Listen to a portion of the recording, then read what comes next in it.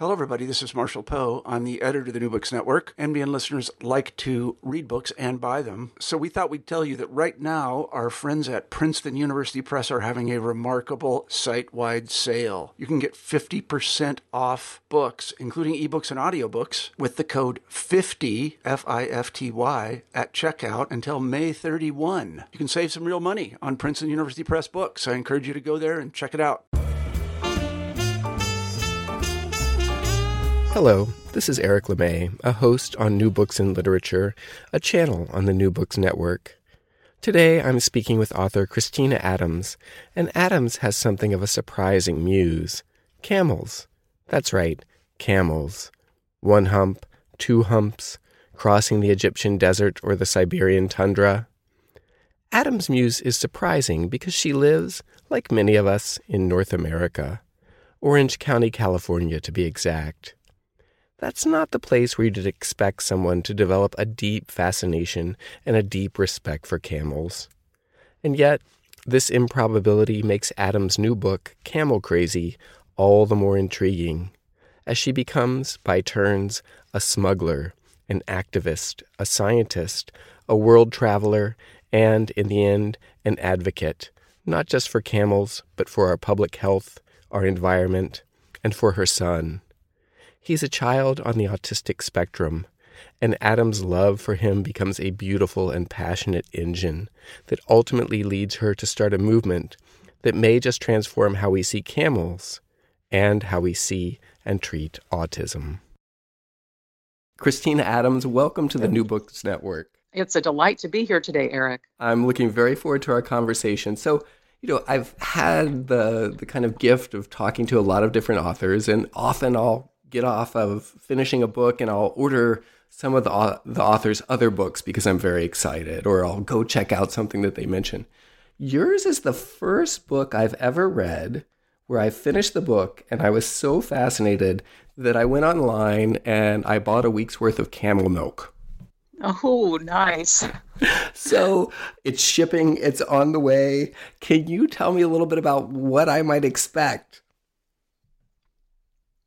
Okay, so first of all, I know you're a person with a wonderful open mind that absorbed what's in this book, and now you're going to get to discover it for yourself. And so I love that. And what you will find when you get your camel milk is that, first of all, you're going to have cognitive dissonance when you open the package because, you're going to be like, oh, this is from a camel. So that'll be fun. And then the other part is when you first, get it. Now, did you get powder or did you get liquid? I got liquid. Okay. So when you get the liquid, you're going to see how it just looks like any milk, and it's, nice, white, clean, attractive milk. And then you're going to, decide to do whatever you do. You might use the smoothie recipe in the back of Camel Crazy, the new book, or maybe you're just going to do a straight shot, which is really what I recommend. And so you're going to say, oh, it tastes just like milk, because that's the number one thing people ask me. What does it taste like? And once they taste it, they say, oh, it just tastes like milk. So, but I think you might, depending on, your own response to the milk and what kind you're kind of getting, you might have that really, interesting kind of whooshing sensation that I had when I first drank camel milk. Mine was very powerful milk from the desert in the Middle East. But, you might get that, or you might not get anything, and you might just think, oh, well, what's the big deal? But then after you enjoy it for a while, I predict you're going to get a little bit hooked on it. I think if you had asked me before I encountered your book, Eric, would you be interested in trying camel milk? I probably would have been game, like, okay, let's try this or something like that. But the story you tell is so fascinating and so multidimensional that I couldn't just not. And I love the way that books can somehow create these new possibilities for us. And I wonder if you'd take us back to the start of your journey. There's this moment where you encounter a camel and you suddenly start to have these ideas, and thus begins it's a kind of epic journey. It takes you around the world. It takes you into the realms of scientific study, into the world of political activism. It transforms your family. It's fascinating. So how did it start for you? Well, thank you, Eric. It feels kind of epic to me, but on the other hand, it's nice to hear from a reader like yourself that, you kind of get the sweep of what this is kind of meant for myself and then other people. So Camel Crazy was not a book I ever envisioned writing, but I am a writer. I have been, most of my career. And so I was just minding my own business at a children's book festival in Orange County, California. And I saw a camel there and no kids were riding it.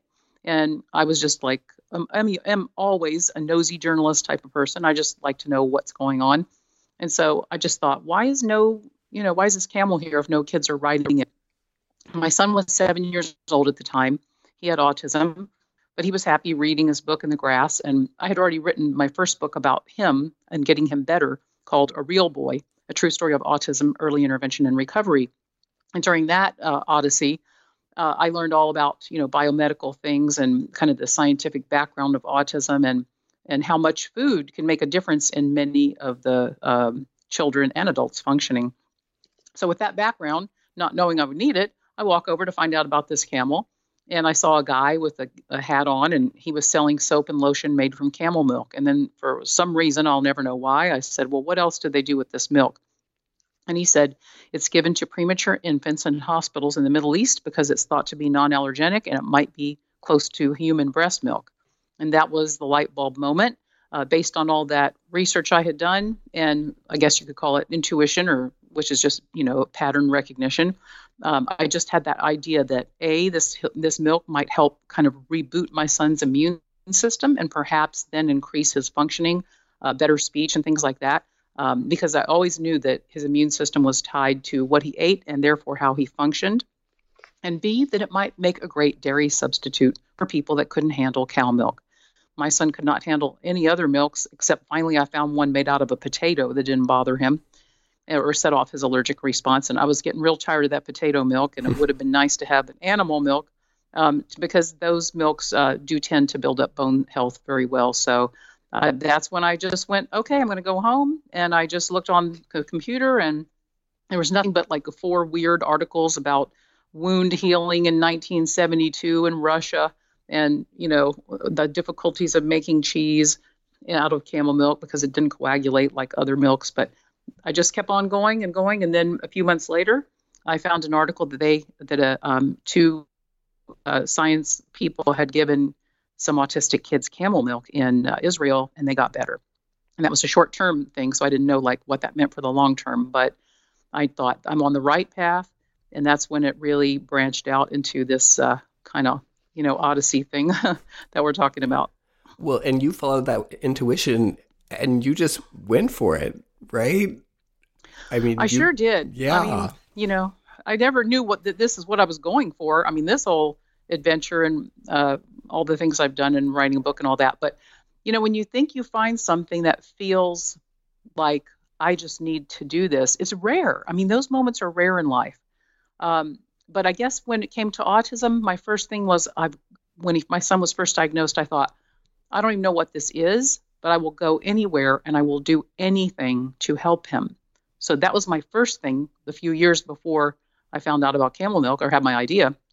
And then when I just heard about camel milk, it just was like a natural thing. I didn't even know what I was doing, but I just knew I have to find it. So tell us how you became a smuggler. Well, I didn't know. I tried to find camels in America. You couldn't find anything. There was some single website at the time that said they sold camels, but they never wrote me back. And people in the animal world, can be a little bit worried about who's approaching them. Now that I'm in the animal world, I understand that. But back then, no one wrote me. I couldn't find anything. I talked to lots of people. No one ever knew anything. But then I was friendly with a Pakistani person. He lives here in California, and he was going to Israel. And he said, I think they have camels and camel milk in Israel. I'll bring you some back. And so he did. But then they dumped it at JFK because, he just was bringing it in and didn't get any special, letters or anything to support that. And he said, well, good news is I got it. Bad news is it's gone. Here's a phone number, though, for you to call in Israel. So I called somebody over and woke somebody up. And they said, well, call this person. So I called that person. And that person ended up supplying me camel milk, but his English was very limited at the time. And he said, and I was asking him science questions, and he's like, well, call this person. So then that was how I got connected to Dr. Amnon Gonen, who I, describe in the book. And we started Skyping. He was an Israeli-American cancer researcher and really brilliant guy. And so he knew a lot about camel milk, and I knew a lot about autism. And so together we kind of put this theory together on how it would, probably impact inflammation. And there may be some other reasons why it would help in autism. And so he said, okay, I'm going to get some camel milk in the United States for a family member of his. And I know you want some, and let's see if this works. And so I got, doctor's letter to show that it was needed by my son. And it was flown in through LAX by a person, a family, and I got some, and I couldn't believe I was holding it in my hands, bottles of raw, frozen Bedouin camel milk. And boy, was that an out-of-body moment. But then I got, another letter from another doctor and started bringing it in. And every single time, you just didn't know if it was going to make it or not. You didn't know, was it going to survive that long, long trip from the desert to the, El Al in Israel, and then that long trip on the plane, and then through customs in suitcases, and then into my hot little hands. And so unbelievably, like every single time I've done it, it has always survived. And we were lucky enough to have people support it along the way. Once people heard what it was for, it was just so moving. Everybody said, they're like, send blessings to your son, send our best wishes to this mother and child. Like, it was really, really special. That's amazing. And I know everyone must be wondering, well, what happened, right? You brought it home.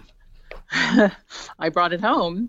And so that's kind of like, in Camel Crazy, that's where I talk about this. I like to bring the reader along with me because, I am a writer and this is my second memoir. But it was really suspenseful because I didn't know. Nobody knew. I mean, my son was kind of patient zero.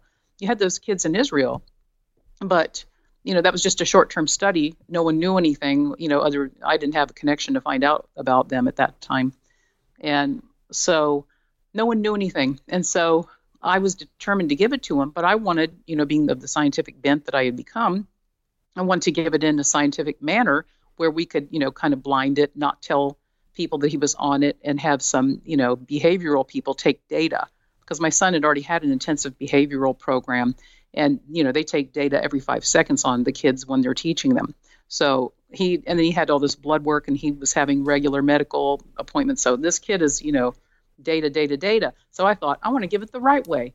But at that time, he didn't have any behavioral services. He didn't have anyone to help me do it in that manner. And so I just kept waiting. To try to get that support. But then it got to the point where he started regressing, and this does happen in autism sometimes. Like, he just, their biochemistry changes as they age, as they grow, different things just change. And so he just started having really, really out of control behavior again, climbing up the ceiling, ladders, hanging off the balcony in my condo, because I was a single mom again by that time. Well, first time I was a single mom, but, with autism, you always feel like a single mom because it's so hard.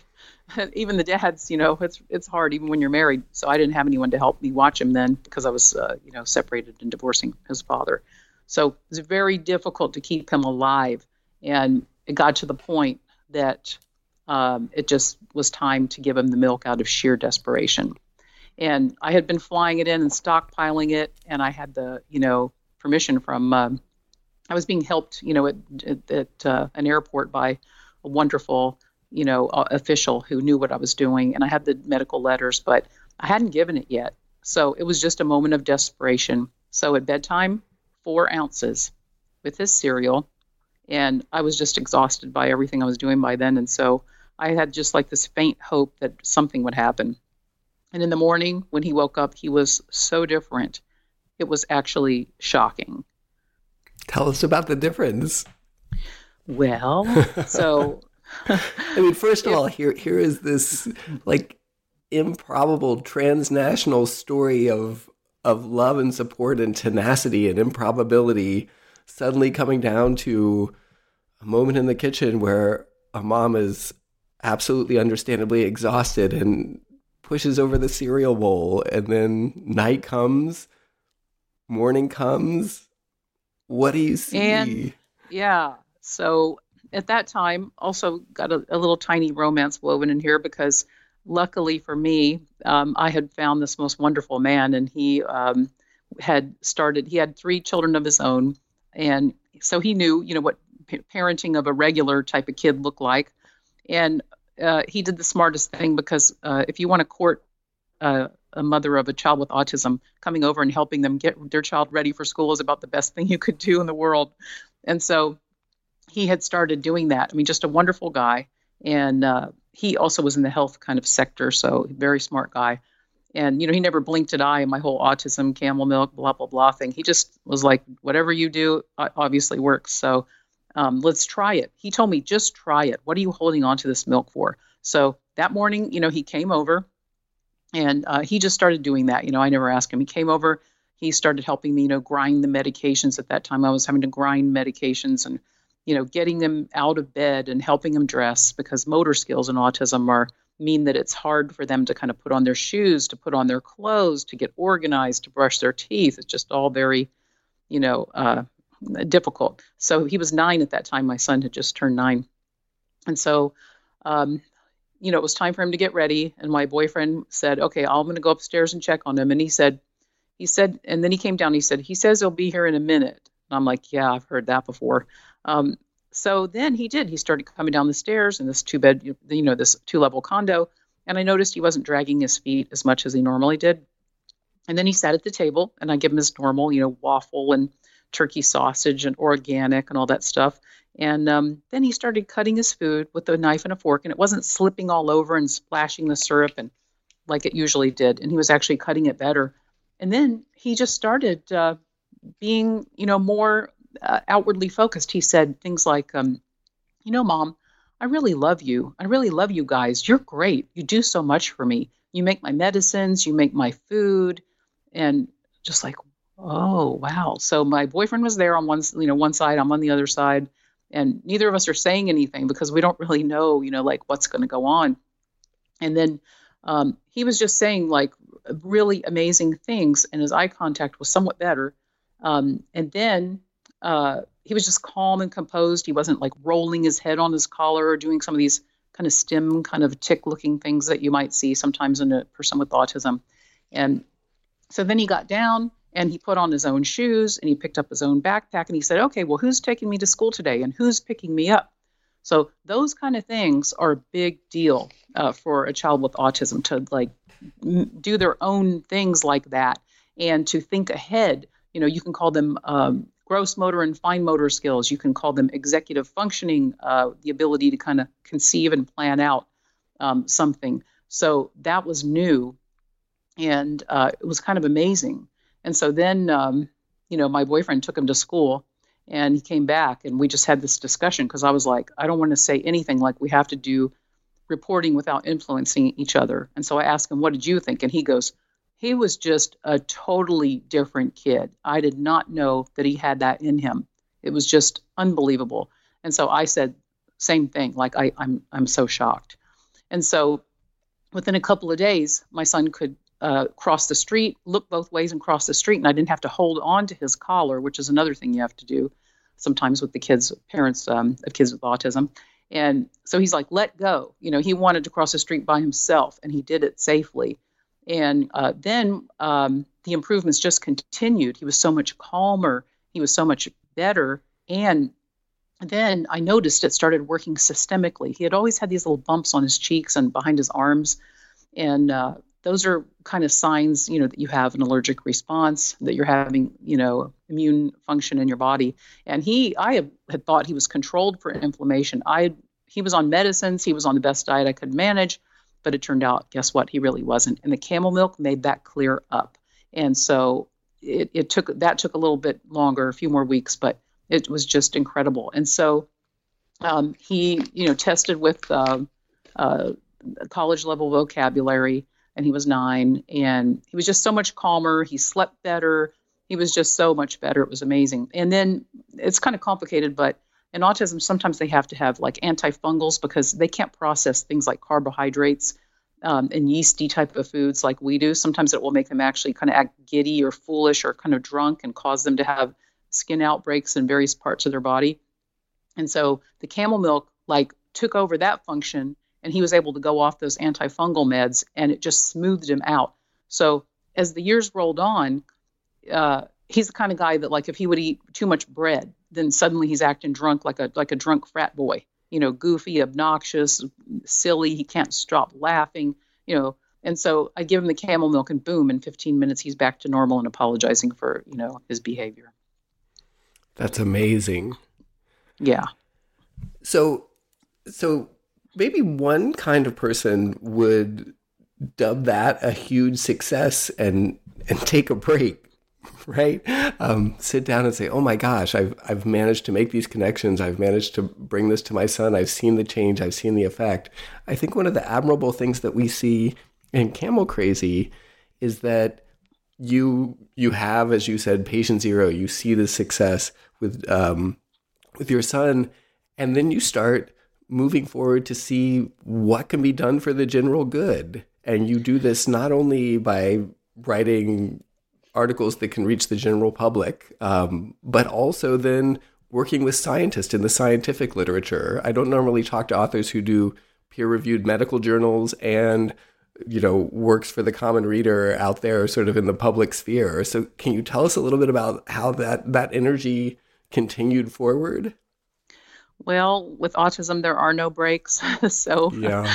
And some people, they do settle, they're like, well, this is how he is, this is whatever. And you know what, it's kind of like when your child has autism, you have to have two things. You have to accept that your child has autism and know them for who they are and support them the way they are.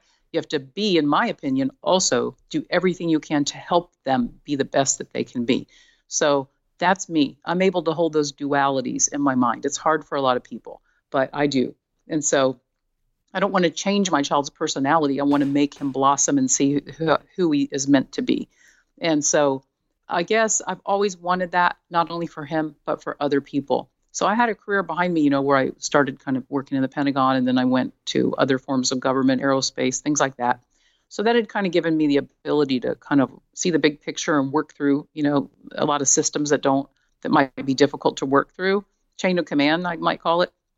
And so when I came in, then I went and got my MFA, and that was in creative writing, fiction. But right after that, I'd written a novel, probably would have gotten it published. I like to think, we never know, but I think maybe. And then my son was diagnosed, though. So I just said, okay, I'm going to keep writing. But it turned slowly. Of course, my world turned to autism. And so I was just like, once I got into that world, I realized, hey, all these gatekeepers don't tell the parents what they need for these kids. They have all these rights, the kids do, and entitlements, but no one wants to tell because they don't want to pay. And I found that outrageous, and I realized no one's telling that story. So I wrote an editorial for the LA Times back then, which set off a mini firestorm and helped change some things, which was good. So I guess I just have this kind of activist side that I just want other kids to get better, and I want other parents to be helped. So that's how it is. And I had done that before with the real boy. And this camel thing, though, it's so easy. Like camel milk is natural, and it's so good for you. Even if you don't have the kind of kid where all of a sudden, they have a lot of improvements or the improvements are slower. Nonetheless, it's an excellent nutrition. So I just thought, why don't all these other parents get at least the opportunity? And there was no one else doing it. I mean, I'm not a scientist. I've kind of turned myself into a science, communications person, and by kind of, quote, pioneering this therapy. But there was no one else doing it. I mean, you did have the great publications from Dr. Yagil and the other doctor in Israel, which showed food allergies too. But, that didn't seem like it was happening on a larger scale, and certainly not in this country, or as it turned out, almost any country. So I just thought it needs to be done. I'm going to do it. And so I just started really reaching out. I met camel people. I, showed up at camel farms, not knowing what the heck does a camel farm even look like. I didn't know what shoes to wear. Is it a muddy lot? I'm going to wear boots, or is this a fancy industrial place? So I just slowly, and I met camels, and I was like, whoa, these things could bite your head off if they want. But the more I learned about them, the more amazing and wonderful they are. And they're a historically valuable and very revered creature. I mean, these ancient cultures have used camel milk for healing for centuries and centuries, but they haven't been faced with autism on the scale that we are now. So they knew about the traditional healing of camel milk, and might I also add urine and meat, but they did not know about autism and like these new disorders and even diabetes and things. So there was some literature on that eventually, but so I thought, okay, this is so great, it really is undiscovered, and I might as well just go into it. So I did write an article that was a mainstream article in 2012 that went viral and helped kickstart the industry. And then in 2013, I did write the scientific article, and I'm happy it's been cited maybe 13 times now by other researchers. But it did change the way I wrote. So I still have my literary side, but now I can, look at a study and kind of whack it up to pieces a little bit. Well, tell us a little bit about, one of the epic things about the book is that you're suddenly going all around the world. You're going to India, you're going to Dubai, in order to understand camels. And my guess is that while we'll have listeners around the world, the majority of them are going to be on the North American continent. And so to just try to imagine our ways into lives where camels are integral, I can imagine that, when I was reading it, I was trying to think like, oh, well, the way in which Northern America used to be a horse culture up until industrialization, and how it's impossible to imagine human development without horses. Can you take us into this world where the camel is so central it would be impossible to imagine human life without it? That is a very good parallel of the use of the horse, to develop this country. Pretty much the camel has been the workhorse of a building block of society. And even though largely in other cultures and other countries, all those things that they did to transport the goods through the Silk Road to the ports that came to England, that eventually influenced what we do here in North America, that those things literally did come in on the backs of camels. So like it or not, or know about it or not, we are, a camel influenced culture, but you'd never know that. So it was really amazing for me because, like I say at the beginning of the book, it was like camels. I just get this image of, a pyramid and a palm tree way back in, Egypt. So that's really all they meant to me. And so I didn't even know we had that many in America. And so it started here. I met my first nomadic person, and he was so kind, as every one of them has been to me, and invited me to come to his country. And he's telling me, oh, yes, we do this with the camel in Niger. We live for it. We do this and that. And I was like, Niger, where is that? Like, it sounds so far away. It has sandstorms and things. But I was very intrigued, and I would like to go there, but it's not a great place to visit right now from a security standpoint.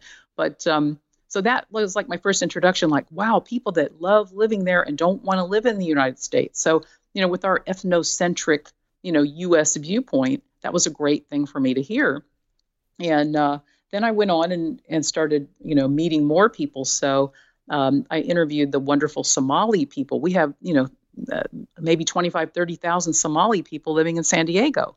And so I got to know them, and I went down and I talked to them, and, they relate to me how camels form the basis of their lives. And those men are elderly now on the older side, and the women, and they are much healthier and more fit than their descendants that are growing up right now on the streets of San Diego.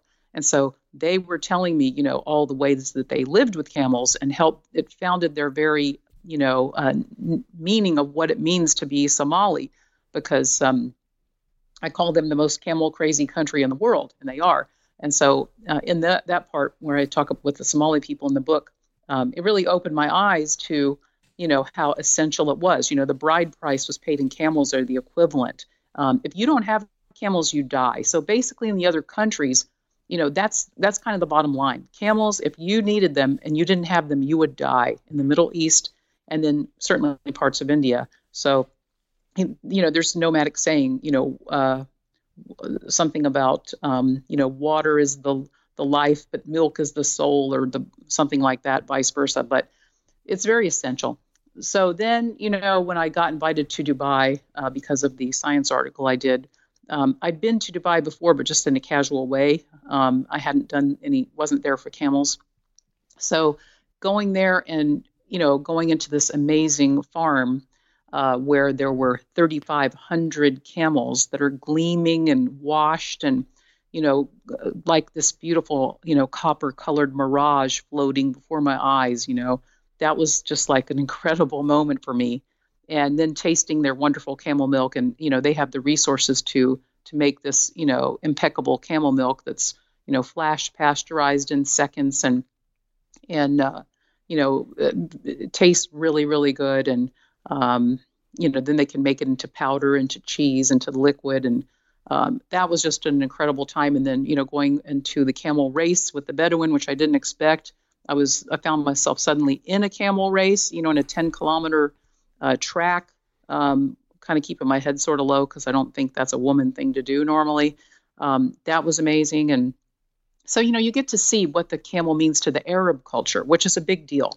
Falcons, camels, and, a couple other things are really in the date. The date is very important because those things were all things that helped, keep you alive and entertained back when there wasn't much other than sand, and they lived in a harder lifestyle, and Dubai was a pearl diving village, so now look at it. And then I went to India, invited there to help tell that this dying camel culture, unfortunately called the Raika, and they are very amazing people. They believe they were created by Lord Shiva to take care of camels. And they have lived that for, centuries. It's their faith, it's their lifestyle. But, they'd never heard of autism. They weren't dairy people. They just used it themselves, but they were camel breeders, and it was taboo to sell camel milk. And even now in a lot of cultures, it's not really looked on warmly because camel milk is supposed to be given to sick people for free. And so, only reluctantly do people start to sell it, and they're doing it. Some people are doing it to make money. But the traditional camel cultures, they hold it so special. It's never really been their thing to sell. So it's a symbol of hospitality. It's a symbol of healing and all that. So they now are getting to the point, the Raika people in India, where they're, considering doing dairies, and they're doing few micro dairies. But, I went over to kind of give them some ideas on how they could do it, what it means, how to reach their market, what autism is, what kind of things consumers want. And I don't speak the language, but translation helped a lot. And now they're doing some micro dairies. But the camel's under threat there. The funny thing is, it's a symbol of Rajasthan. It's like the state symbol, but the restrictions have made it almost impossible, and the numbers are dropping rapidly, and the people are going without, the money, and it's a dying culture. So we're still trying to get people to recognize the value of that culture. But, India is, a big market, and it takes a lot of money and regulation changing. And so Dr. Ilse Kohler-Rolefsen of Camel Charisma is working on that over there. And so I like to try to support their work. And I actually just got named to the honorary board of some kind of ethno-veterinary medicine in India. So that's a nice thing for me, that I can keep up on what they're doing to help the camels and their animals. So as somebody who's deeply into the world of cannibals, and for a Westerner, perhaps there's no one deeper, what do you see globally as you look at, like, what is the state of camels right now? Well, it's interesting because it's now, because of the demand for the milk, it's the second fastest growing livestock in the world. So that's pretty amazing. And these economic forecasting firms have been forecasting, very sharp growth, like 7 to 10%. And it's really good in some ways. It used to not have a profile. Used to, if you put camel milk on the internet, pretty much I was going to show up. So now you put it on there, and it's like all these things show up. So that's great. I wanted it to go to the general public, and it has. So it's still, though, like it's the most misunderstood animal. It's funny too, because let's take the other cultures that have camels. So they know about them, they're proud of them, but they don't really, even the modern cultures have lost touch with the power of camel milk. So they're like us, they're westernized in a lot of ways. They've lost touch with it. They've lost that heritage knowledge. And in America, we never had that heritage knowledge. Australia also, so it's a very hard thing. And because it's not a product that the FDA, somebody would have to make a drug application, which costs, multiple millions of dollars to do all the work to be able to say, oh, it helps autism, in a drug manner where you could market it, patent it, and sell it. And nobody's going to do that because it's a natural product. There's no incentive, really at this point. So without that, imprimatur from the quote FDA, then people don't really realize that it's such a serious product. And so it doesn't get the respect. It's an outlier. So that's why, here I am kind of translating, the research into the vernacular and trying to push it forward. So at least it's happening. It's, still outside the mainstream, but it's entering the mainstream. That's the good part. I mean, when you can walk into, a Bristol Farms luxury grocery store, or you can go on Amazon and have, camel milk at your door in 2 days, that's success. It's amazing. And I think, I'm going to keep coming back to this, but I don't think it's an understatement, having read the book, to say that you were the spark that has changed this landscape, that's why it's possible. Well, I will say that, yes, I would agree with that. I mean, I don't know. It's not like anyone's life goal to ever set out and say that I'm going to become the camel milk person, unless you're maybe from that culture. And it's not a life goal that I saw, but I am proud of it because it has taken a lot of work, and it was my idea. And it turned out to be far more rich than I ever expected. And I'm very, very happy. And I do feel that it's helping a lot of farmers and people, make income. And for them to be able to stay on the land, the Amish farmers in America, that are using it, and it does have great effect on so many people, they're able to stay on their land. And we need to have our green spaces maintained. And, in the other cultures, they're making money. So everybody, all the farmers are doing well. The Indian people have a harder time right now, but they're slowly, getting some things together on that. There are dairies in India. So on the whole, it's something that didn't exist before, except a little bit. I mean, there was rising demand in Africa before, but it wasn't like this. So really what changed a lot was that 2012 article I wrote called Got Camel Milk, and then the science article. And then now YouTube videos I've done and stuff like that. That people write me from all over, so that's how I know, that what they're seeing. But hey, if it can make people's lives with diabetes, rheumatoid arthritis, food allergies, gut disorders, autism, a lot of these issues that we're facing today in rising number, if it can make their lives better, then it's something that I'm, happy to have helped with. Oh, it's an amazing accomplishment. Let's think a little bit toward the future, because I think one of the powerful moments in the book is that you see the camel as potentially a solution to how the landscape's going to change with global warming, as a solution to perhaps all of the carbon emissions and damage that's being done through cow raising. Well, it's so funny because I was out in the desert this weekend in California, but boy, was it remote. I was way out in Imperial County, and I passed a cow lot, which is kind of weird, way out in the desert town where there's nothing but a tiny town and mountains and, sandy dunes and stuff, and there's a cow lot. And the cows were contained, and they were standing in churned up mud on top of each other in like a rectangular lot, and all around them was endless miles and miles and miles for them to roam. And so those cows are getting, I can't presume exactly what they were getting, but, one would assume that they're getting, antibiotics used on them because the churning up of the mud and the feces and all that tends to create diseases that they need to be treated with those. And then, doesn't look like they're getting any grass feeding. And, there they are. They're not engaged with the land around them. They're not getting any grazing. I don't even know if they were getting much sunshine. There was a roof on the thing.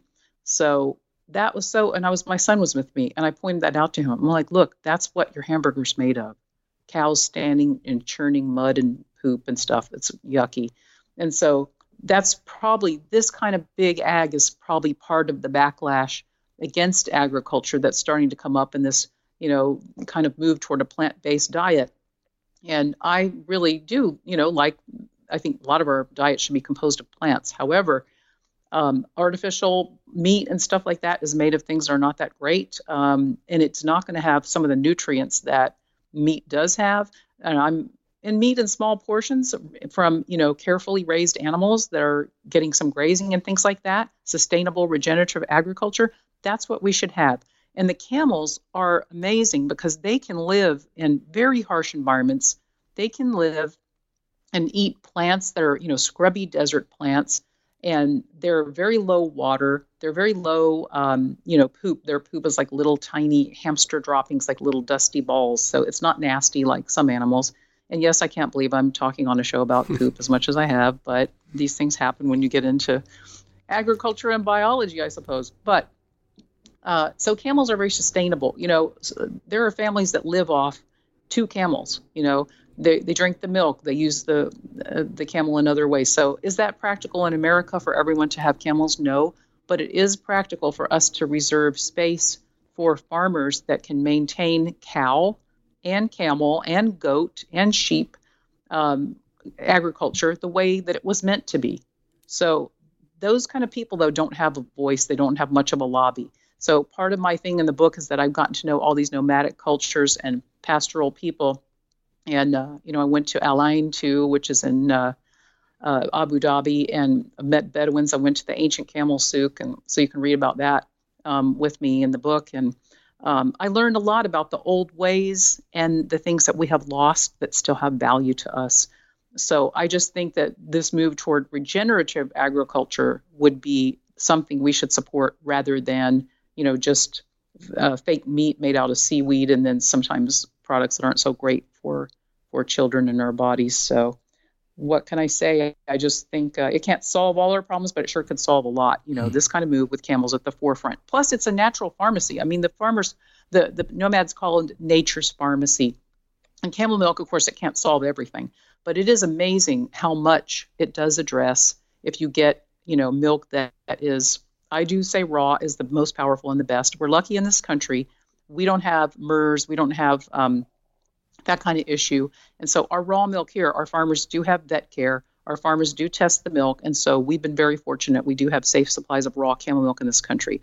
Other countries, you have to be careful based on where you are and what the diseases are. So I always tell people, look, you contact, your farmer and ask them, what's their herd management? What are your tests? But, nomads have been living off this stuff, for centuries. And so they're the better for it. And I would like to see us adapt just some of the ways that would make sense for us at this time in a lot of ways.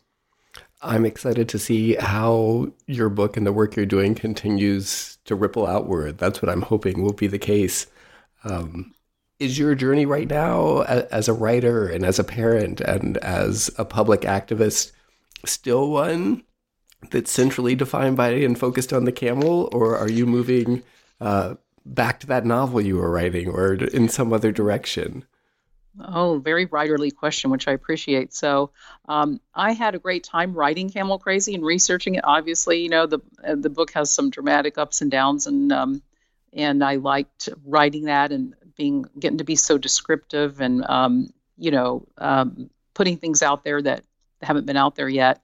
And it was fun digging into the science and all that. So I did have a great time writing it.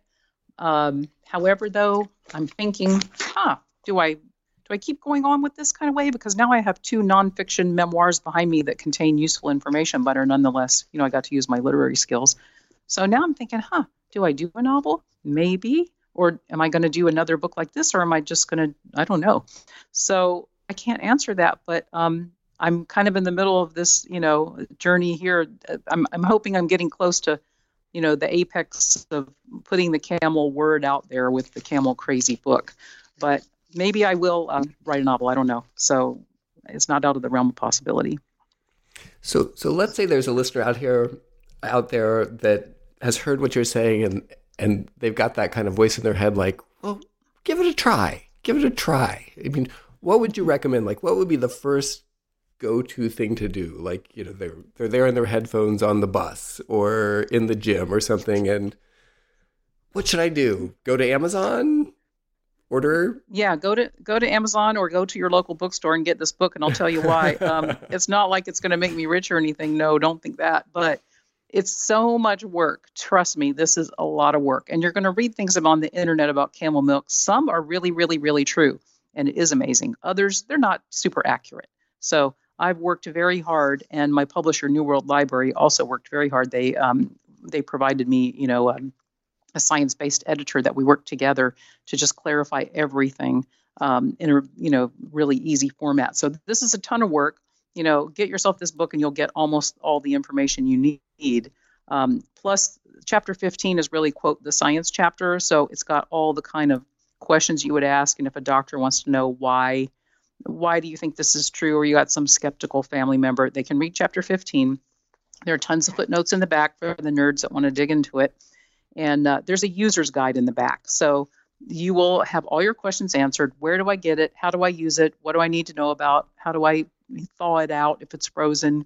What about the raw versus pasteurized? Blah, blah, blah. It's all in there. So, and there's also a list of sellers globally, both in the United States, but then in every country I could come up with, you can get it there. So you can spare yourself a lot of twisting agony if you just want to get the book, Camel Crazy. But and it's available in any bookstore, Barnes & Noble, etc. And for international readers, it's available on Book Depository, free shipping. But you can pretty much get it anywhere. But I would say also, if you just have the slightest sense, like if you have like a gut issue, or if you have milk doesn't sit well with you, or if you just feel like, oh, there's diabetes, in my family, and I feel like my blood sugar is not so great, then give it a try. So first of all, you're just supporting a farmer, which is great, a camel farmer. It's not big ag. Second of all, you're going to get a healthy supply of milk, which is going to give you excellent calcium and other things like that. So you're not going to be making a mistake. Third of all, if it actually helps you, then that's the most amazing thing. So, and then fourth, you'll have something fun to talk about with your friends. It's true. I'm going to leave this on the edge of my desk so that as students come and go from my office, they'll inevitably ask me about it, and I'll say, "You've got to try this. You've got to try this." Yeah. Christina Adams, thank you so much for your time and being on the New Books Network. Thank you. And you guys can visit me at ChristinaAdamsAuthor.com. And I wish you all the best with your food and camel adventures. We will certainly link to you through the network. Thank you. Bye, Eric. Bye-bye. My name is Eric LeMay, and you've been listening to an interview with Christina Adams, author of Camel Crazy, on the New Books Network.